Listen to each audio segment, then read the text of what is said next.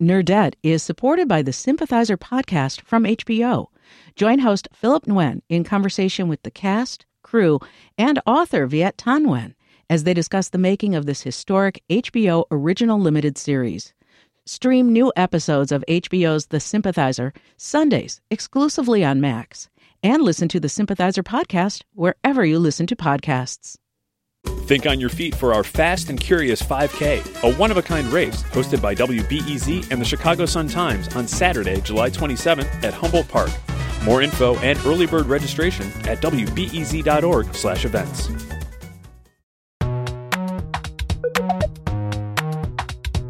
From WBEZ Chicago, I'm Greta Johnson, and this is the Nerdette Book Club. It's just like a regular book club, except you don't have to share your snacks. This month's selection is Rebecca Makkai's novel, I Have Some Questions for You. It is a boarding school murder mystery. It's about Bodhi, who is invited back to Granby, the boarding school that she attended, to teach a class about podcasting. When Bodhi was a student, her former roommate, Thalia, was murdered. A Granby staffer, a black man, was convicted of the crime. That is all I'm going to say for now, though this is a spoilery conversation that abounds. So if you haven't read this book yet and you don't want to know what happens, go back in the feed and listen to my interview with the author, Rebecca Makkai. That is spoiler-free, because we are going to get into it today. I am super excited to introduce you to this month's readers. With us, we have Jonquilyn Hill. She is the host of the Vox podcast, The Weeds, and the former host of the WAMU podcast, Through the Cracks. JQ, hello. Hello. It's so good to be here. Yay. Thank you for reading a whole ass book and coming to talk about it. It is lengthy. So it is lengthy. I know. I appreciate both of you and your time with this one. We also have Jason Moon. He's a reporter and producer at New Hampshire Public Radio, and he hosts the podcast there called Bear Brook. Jason, welcome to the show. Thank you so much for having me. Okay, so you are both hosts of podcasts, so I think we should maybe talk about like the podcast-shaped elephant in this room, which is the timelines around how quickly these teenagers are making podcast episodes. Yeah. And especially you two have both made like audio documentaries about crime. Do you have any sense of how long like an episode would take, let alone like a whole season of a show, like what they're talking about in this book? Oh, gosh. So we started reporting on I pitched Through the Cracks in 2016, and the first season explored the story of Relisha Rudd, who was a second grader who disappeared from a family shelter in D.C. and was missing for 18 days before the city realized anything was wrong. And I didn't get to start reporting in earnest till 2018, and then it came out in 2021, just to kind of give a timeline. That sounds about right. Yeah, I don't think I've ever spent less than 18 months on a documentary series. Oh, that's so intense.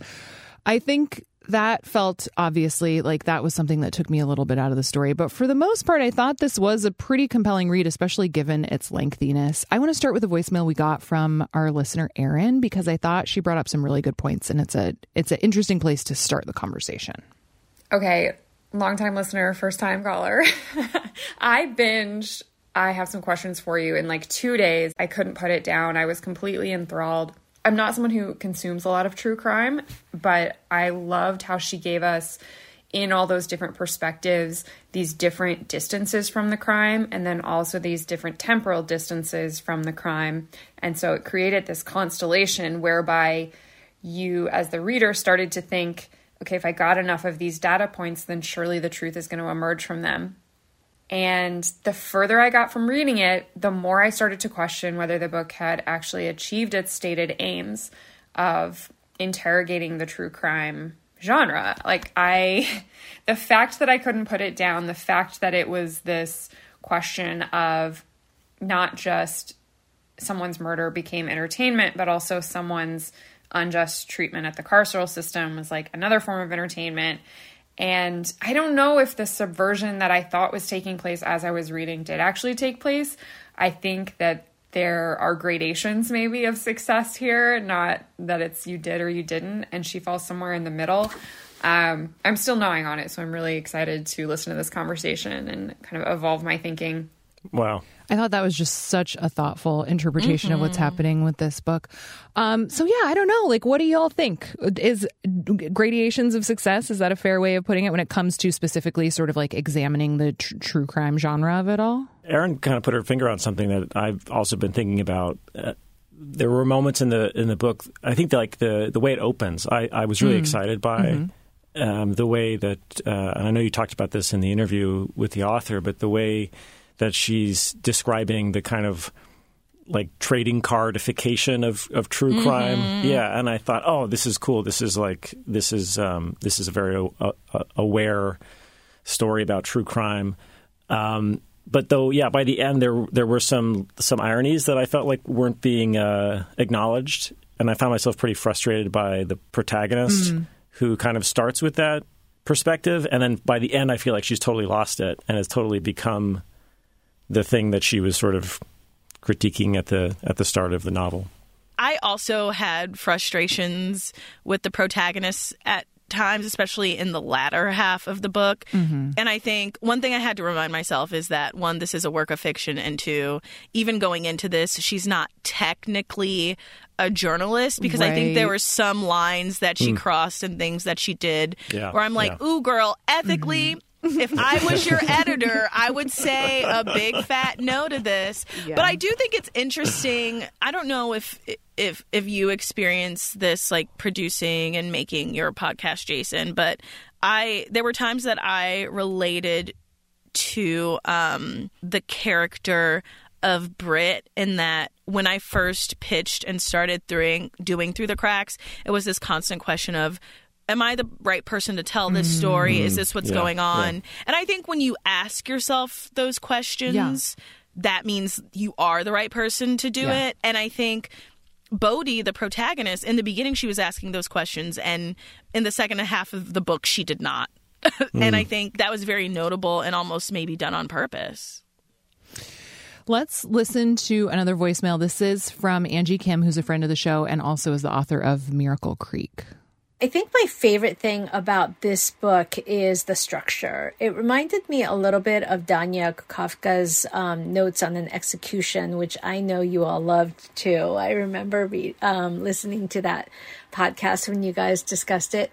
This very propulsive present-day through line was the wrong man convicted of murdering the narrator's roommate. That's the question that's posed at the very beginning, and going back and forth with all these hypotheses sections addressing all the different suspects who could have killed Talia, the roommate. And the other thing that I loved was the narrator is addressing a you throughout the story, which made for a really intimate quality to the voice, which I just was obsessed with. And I felt like it was really haunting. And I loved how we came to realize who exactly that you is gradually throughout the story. Just loved it. I think like speaking to what you said, Jason, about how you were very intrigued by the beginning, I think that was something that really caught my attention early on too. And I really enjoyed kind of trying to figure out who the you was. I'm curious how that worked for both of you. I think I was a little disappointed with how it ended up. Like, I wanted a little bit more of a resolution with the Mr. Block stuff, which we did not get at all. Yeah. Right. I found myself wondering at the end, like, oh, so is this a letter that she's posting in the mail to him? You know, what is this document that she's been writing that we've been reading? There was one moment in particular where she sort of like, she has that romantic encounter with another character, and then, you know, she's saying, I'm not going to give you those details. I had a friend who read this book and was so upset about it. She was like, we couldn't even get the sex scene. But it took me out of it because it made me start wondering, like, well, did those rules always apply in all the sections of the book, you know? And so, I think in the end there wasn't like a big payoff that I might have hoped for. Which I think you could make the argument that, like, often with, you know, questionable interactions teenage girls have with adult males, there is no resolution. And so I guess maybe you could make that argument that, like, that's just the reality of it, but I still found it pretty dissatisfying. I also wonder if the you, in hindsight, like, she begins to become obsessed with this case and a kind of obsessed with this man. And I'm like, oh, is that you kind of like showing how kind of obsessed she is getting with this man and his story? Like, and I think I have to sort of set in my mind, like, okay, she's an unreliable narrator. Right. Like, yes. These things happen. She is our narrator. Like, I don't think that she's purposefully being deceitful, but she is clouded by this obsession. And I think the use of you and writing the book that way kind of shows like this increasing obsession she's having both with this man and with this case. Mm-hmm. I did think it got a little messy in a couple of instances where we as readers needed explication that Mr. Block as a teacher at the school may not have needed, you know, when it came to just sort of explaining like distances between things or that one student who was in his class or whatever. Like sometimes it was like, this is feeling a little hairier than maybe I'd like it to. But yeah, the other thing Angie mentioned in that voicemail that I did think was a really interesting device was the sort of like playing out the theories on how Thalia could have died. Did those work for you? I did appreciate those. I thought she was capturing what true crime obsession can look like in a very effective way. Those speculative fantasies or scenes that people build based on the breadcrumbs, you know. And I like that the author was showing that. But then I guess what frustrated me about Bodhi by the end was that she does the same thing. She basically arrives at her idea of who's guilty in much the same way the cops did, and much the same way that the kind of Reddit boards that she's annoyed with in the beginning do. And there's no real acknowledgement of that. You know, she even does like I think, Jonquilyn, you were getting at it earlier, where she's like crossing some boundaries. You know, she lies to some of the people she's interviewing, which if you talk to false confession experts is like the number one thing they wish cops would stop doing is lying to suspects about what evidence exists. And so in that way, it was like a good setup, that structure. But then the ending didn't feel like it was like aware that it was like falling into the same rut, at least as far as I could see. Just sort of laying it out. It almost. Did you all watch The Staircase at all? The original documentary. I saw the original, yeah. And just to clarify, The Staircase, it was originally a documentary about a woman who like is found dead at the bottom of stairs, and then the investigation that ensues from that. Is that a fair characterization of that story, just for people who aren't familiar with it? Yeah, I think so. When they did the series, like the sort of dramatic series for HBO, there's this instance where they recreate what The Fall would have been. And it reminded me of that. Like, reading this book, I'm just like, oh, Reese Witherspoon is going to get her hands on this, and I'm going to see like a bunch of like treacherous white women like act this out, which honestly is one of my favorite things. Like, I will watch. Yeah, this is like a combination of like lots of my interests, which is like it had a critique of the criminal justice system, podcasts, and like white people being messy. Like those are things that classism. It's those are things that I enjoy, and I can just see like Reese Witherspoon getting her hands on this. I don't know, maybe playing Beth, and just like these continual reenactments. Good casting there. Hey, HBO, get at me, you know. Always looking for a new check. But I can totally see them reenacting that kind of like they did in that version of The Staircase. Like that was an aspect of the book that really worked for me. So obviously a super important part of a book like this, especially one as long as it is that you actually care about the mystery and are curious about what happened. And we got a take from a listener about that one. This is Kali from Philadelphia. I didn't love the book, I will say that. The one aspect I appreciated was when she listed the various crimes against women and kind of clustered them together.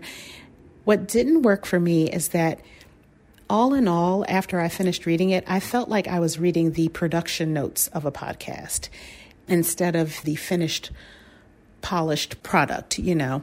So after a while, that kind of wore on me, that it was just Bodhi pretty much manipulating people to make the podcast that she felt she couldn't make. She wasn't even a friend of this girl who was murdered. And eventually, even though we get to find out who killed her, I don't think the payoff was worth the journey. Yeah. I mean, for me, I don't know who committed the murder. I don't trust Bodhi's, interpretation of, blood. I mean, mud splatter on the back of a sweater and a timeline and people's memories from 30 years ago.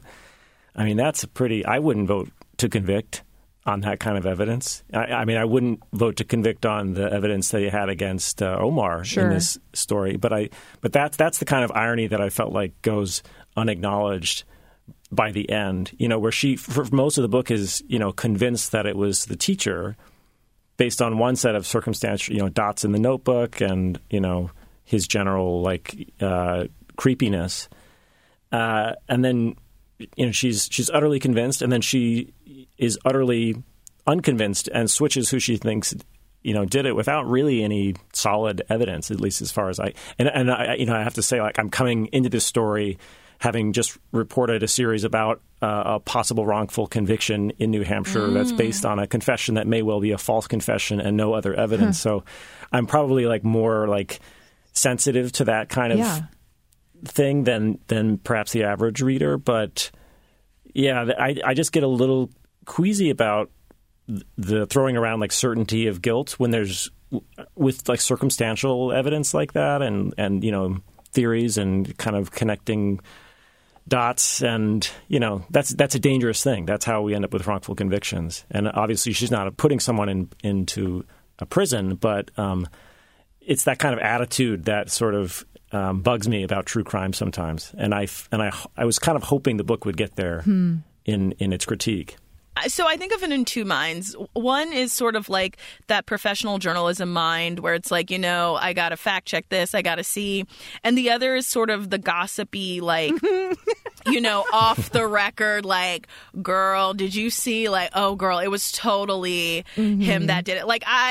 For instance, I think of the Murdaugh murders. Before that conviction, I was we got to see what happened. You never know. But privately, it's girl, he obviously did it. Oh my gosh, what are these people doing? They live in crazy it's of those two minds. What's so interesting, and I think part of it is the character got lost in this particular aspect, and none of the other characters called it out because none of them knew to call it out. But she definitely was trying to solve this versus this idea of, okay, let's get the truth out. And this does cast doubt on Omar and the way the investigation was run. She could have been focused on how the school reacted, the fact that it was a botched police job. And that in and of itself, I think, is enough to be okay, maybe there should be a relook at this trial versus, oh, we need to find out who did it. I think of Approaching Through the Cracks, it was not a whodunit. We were not we're going to find out what happened for sure. But it's more so, how does a city with so many resources miss a child for 18 days? How does it happen? And that part got lost. And there were really no characters to call that aspect of it out. I think that's a really interesting distinction also, because I think you're right that Bodhi just wanted to know. I don't think she was actually about sort of figuring out how to call out the injustice of it all. Yeah. And in a similar way, I think her relationship to, or I guess really lack of a relationship to Omar, bugged me in that way, in that she sort of Omar felt very flat to me as a character throughout the whole book. And there's that one kind of phone call scene with him that felt kind of tacked in there to me. But for most of the book, it's sort of you get Omar through Bodhi's, distant sympathy for him, which it felt a little icky to me. Icky distant sympathy, I think, is a great way of putting it. Well, Jason, I thought you brought up a really interesting point, too, about the idea of memories from 30 years ago and just the fallibility of all of them. Because that was one thing that I thought about now and then with this one was just and I think I think she is supposed to be intentionally sort of like maybe untrustworthy narrator just because memory is fallible. But I also found it really interesting how many details she did remember of specific scenes and dates in high school that, like, I could not tell you, Yeah. I mean, having just finished, again, a series that, the case happened in the late 1980s. And, I probably interviewed, 40-ish people about this thing that happened 30 years ago. And every single one of them was misremembering. Wow.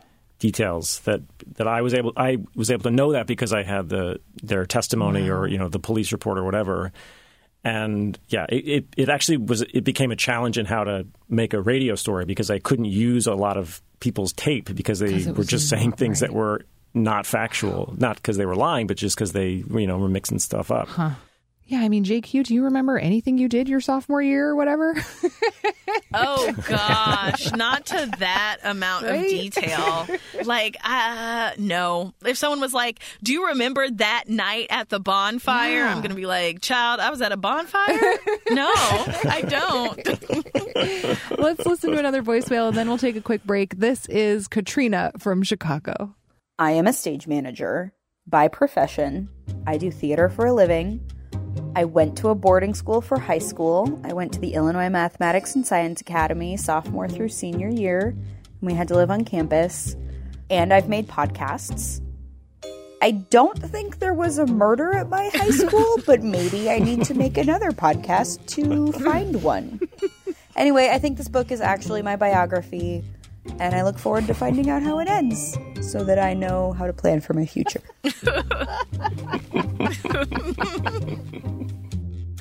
Okay, as promised, let's take a break. We will have more on I Have Some Questions for You in just a minute.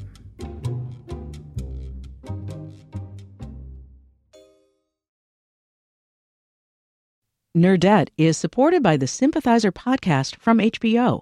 Join host Philip Nguyen in conversation with the cast, crew, and author Viet Thanh Nguyen as they discuss the making of this historic HBO original limited series. Stream new episodes of HBO's The Sympathizer Sundays exclusively on Max, and listen to the Sympathizer podcast wherever you listen to podcasts. Think on your feet for our Fast and Curious 5K, a one-of-a-kind race hosted by WBEZ and the Chicago Sun-Times on Saturday, July 27th at Humboldt Park. More info and early bird registration at wbez.org/events. So we've already heard from a couple listeners who, and we also discussed sort of like the Me Too stories that come up in this book in the form of lists. So let's take a listen to Liz in Minnesota. I'm especially taken by the whole, the one where when she keeps going over and over, all the different stories of women abused or murdered, just all those pieces, and how much we become so immune to it because there are so many, but yet each one is so individual. I think that was a really strong way to continue to weave that narrative and forget that even though we're talking about one story and one Bodhi's recollection of it and her search for meaning within it, it's really well done. Love Rebecca Makkai. Cannot wait for this discussion. We also heard from Anna in Long Beach, who also really appreciated that aspect of the book. Let's take a listen to that one, and then we can talk about it a little more. I loved how in the book the harassment sort of snuck up on you. At first, the narrator describes Mr. Black as her favorite teacher, and maybe the kid who's harassing her, maybe that's all in good fun, maybe it's a little flirty. But by the end of the book, it's totally clear that Mr. Black is a serial abuser of teenage girls, and it's clear how much harm this kid has caused her.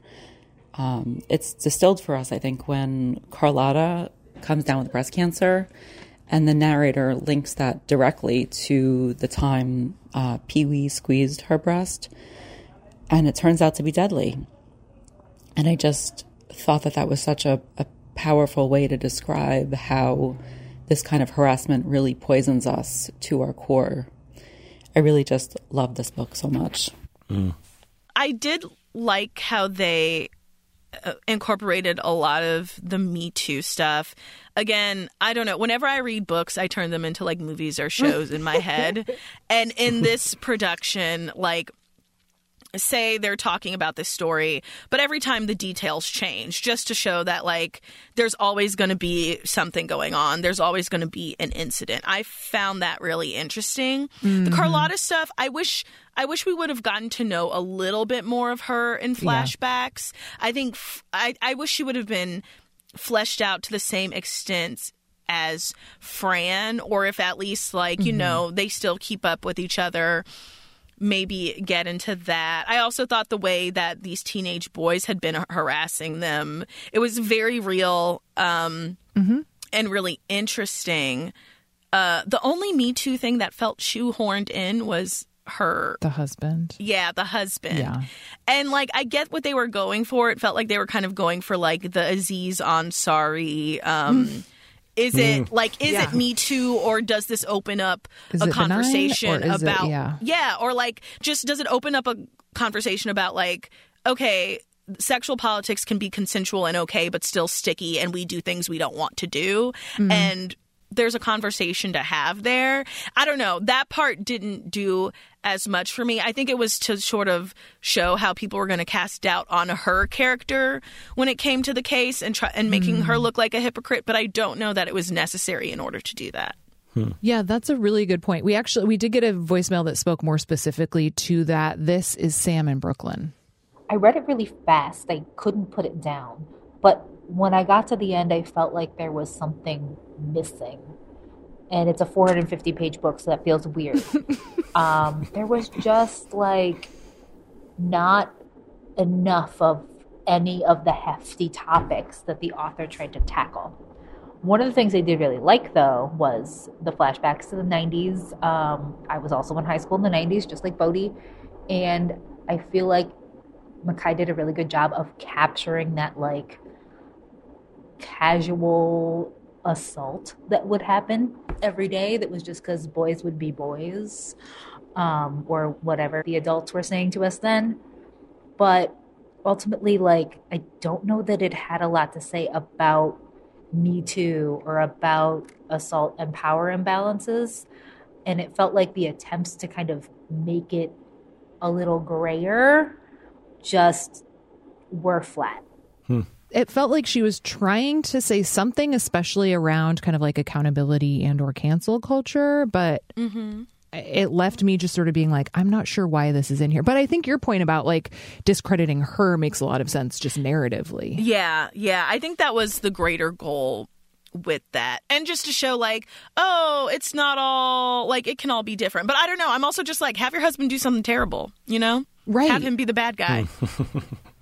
Yeah, I think that would have been a lot more interesting. Jason, how did those read for you? I think a parallel that went a little unexplored, I think it gets briefly mentioned with this idea of, like, what should we believe, you know, and in the context of Me Too, the message is believe women, but in the context of you know, wrongful convictions, there's a message is be skeptical. And so it felt like those were two kind of parallel threads that like almost touched, but I think your listeners are putting their finger on it better than I am, that there was a lot of interesting topics and ideas and themes that we were swimming in, but they didn't quite come together at the end in a way that felt satisfying. Yeah, I think that's a good way of putting it. Wynn also had a similar take. I just felt like this book was too long and too ambitious and loaded with too many themes. Maybe if I was a true crime junkie, I might have enjoyed it more. I feel like if the author would have focused on maybe just one or two of the themes that she was working in the book, it would have felt more complete and purposeful. Would either of you consider yourselves to be true crime junkies? I would guess no, right? No. I mean, you like messy white people. I mean, I do. I really do. Like, every time they get in some mess, I'm like, what y'all doing over there? That's crazy. But I do have an interest in true crime. Like, Well, obviously, but even consuming it, I think, like, for instance, and I just finished that documentary on Hulu about the cult that took place at Sarah Lawrence College. Oh, okay. Yeah, so you're doing it. Yeah, and so, like, I have an interest in it. I shy away from shows that use sort of police at their word. Like, I'm more interested in, you know, things that examine, like, the criminal justice system, power, like, how these things happen systemically. Like, that's kind of where my interest lies. Admittedly, Forensic Files and Law and Order were kind of my entry point in childhood, but I think this was interesting because the genre is kind of at this crossroads right now. I think especially, like, after the uprisings of 2020, like, people are just kind of examining how they think about our criminal justice system and victims' rights and just all these different things. And so because of that, like, this book very much appealed to me in that sense. But of course, there were still blind spots. Yeah. I will say we heard from a listener, Cassandra, who thought the true crime stuff did work for them. I realized as soon as I started this that it was going to be really difficult to tell whether it was good because I love all of the components so much. Murder mystery, podcasts, most importantly, boarding school setting, irresistible. But then it ended up actually legitimately really resonating. I'm around Bodhi's age. The idea of looking back on experiences from 20 or 30 years ago and perceiving them differently and really reckoning with them is very identifiable. So I'd say this could have been a much lamer book and I still would have enjoyed it, but I bow down to Rebecca Makkai. I'm having a wonderful time. I'm a few pages from the end and can't wait to finish. I just love, I feel like this book more than any other, we've gotten such a broad spectrum of reactions. I think it's really cool. You know, one thing that voicemail makes me think of is it's worth giving Rebecca credit for attempting to be a self-aware true crime narrative. As the listener just said, it could have been really lame. It could have been just a straightforward murder mystery set at a boarding school. That's not for nothing that the book set out to accomplish what it did. I also think it is a real feat in craft. I mean, you can tell she's just an excellent writer. And I thought each chapter kind of felt like its own defined morsel in a really satisfying way. And they often would end in these really lovely sentences. And it wasn't like sometimes with something that is more on the thrillery side, it'll be like, and that's when I saw the gun or whatever. And it's like this ridiculous cliffhanger sentence. But these felt so complete in a way that I just really admired. I could tell that like she as she wrote this, she was thinking of the books in their specific chapter units in addition to like the entire work, which I thought was really interesting to experience. Well, while we're saying nice things, I points for the research on New Hampshire and the criminal legal system here. That part worked for you? Yeah. It felt it was legit. So y'all have good public defenders is what I learned from this. You know, I live with one, so I'm obligated to say yes, but it's also true. That's so sweet. I love it.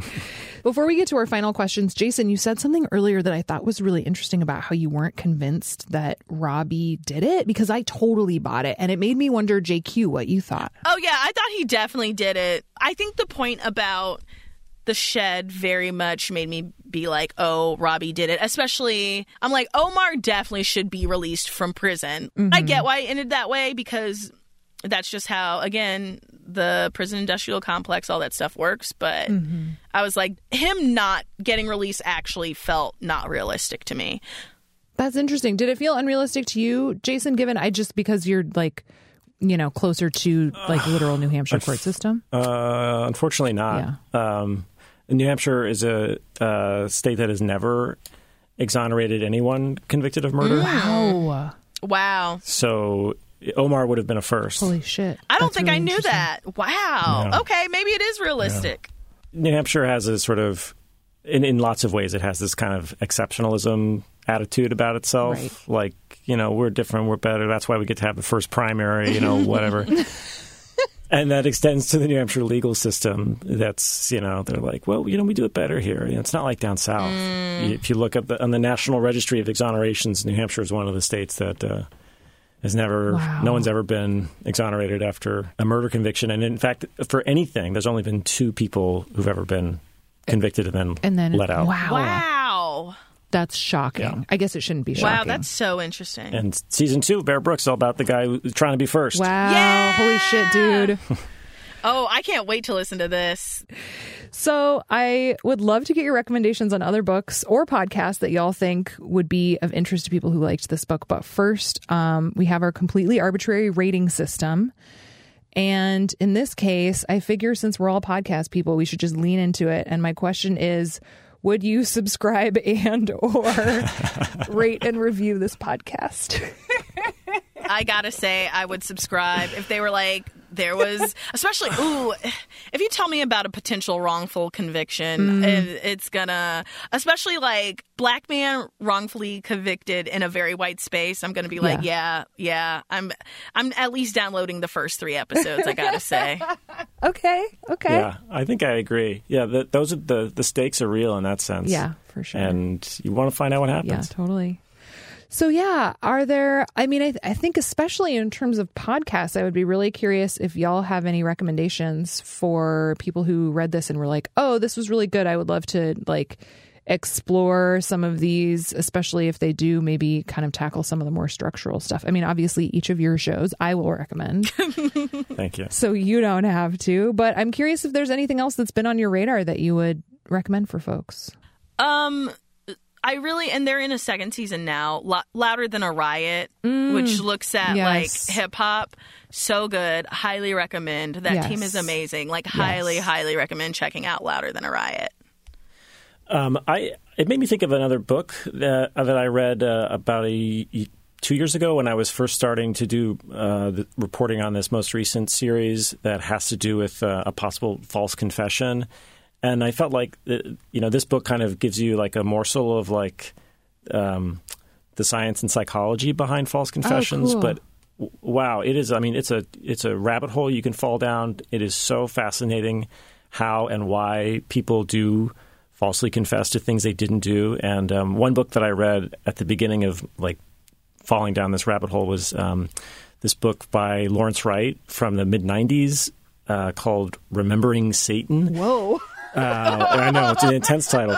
Holy shit, that's a title.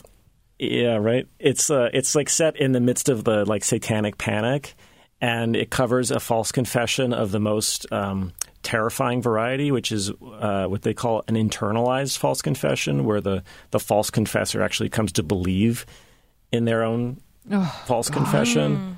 And anyways, it's just a fascinating psychological look at why people do that, which is hard for many of us to imagine. That's super interesting.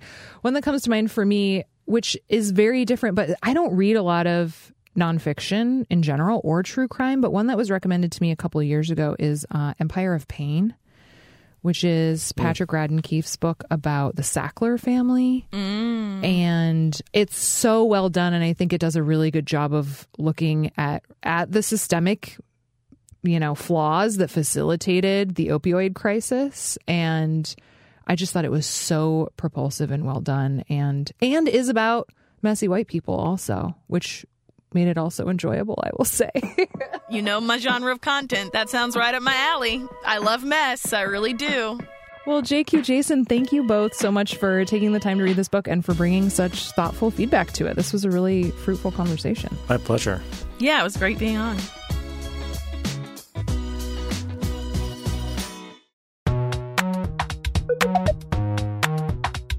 All right, that's it for Book Club this month. Thank you, as always, for reading and listening along. Of course, extra special bonus thanks to Angie, Anna, Cassandra, Erin, Collie, Katrina, Liz, Sam, and Wynn for all of your amazing voicemails. I really loved what a great variety of responses this one got. I thought it was really fun. I hope you agree.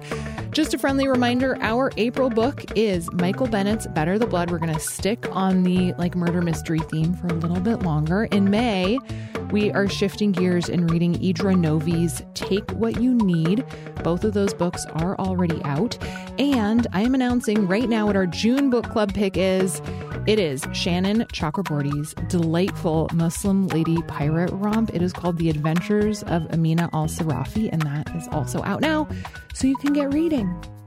Nerdette is produced by me and Anna Bauman. JP Swenson builds our newsletter every week, and Brendan Banaszak is our executive producer. We will see you on Friday. Nerdette is supported by the Sympathizer podcast from HBO. Join host Philip Nguyen in conversation with the cast, crew, and author Viet Thanh Nguyen as they discuss the making of this historic HBO original limited series. Stream new episodes of HBO's The Sympathizer Sundays exclusively on Max, and listen to the Sympathizer podcast wherever you listen to podcasts.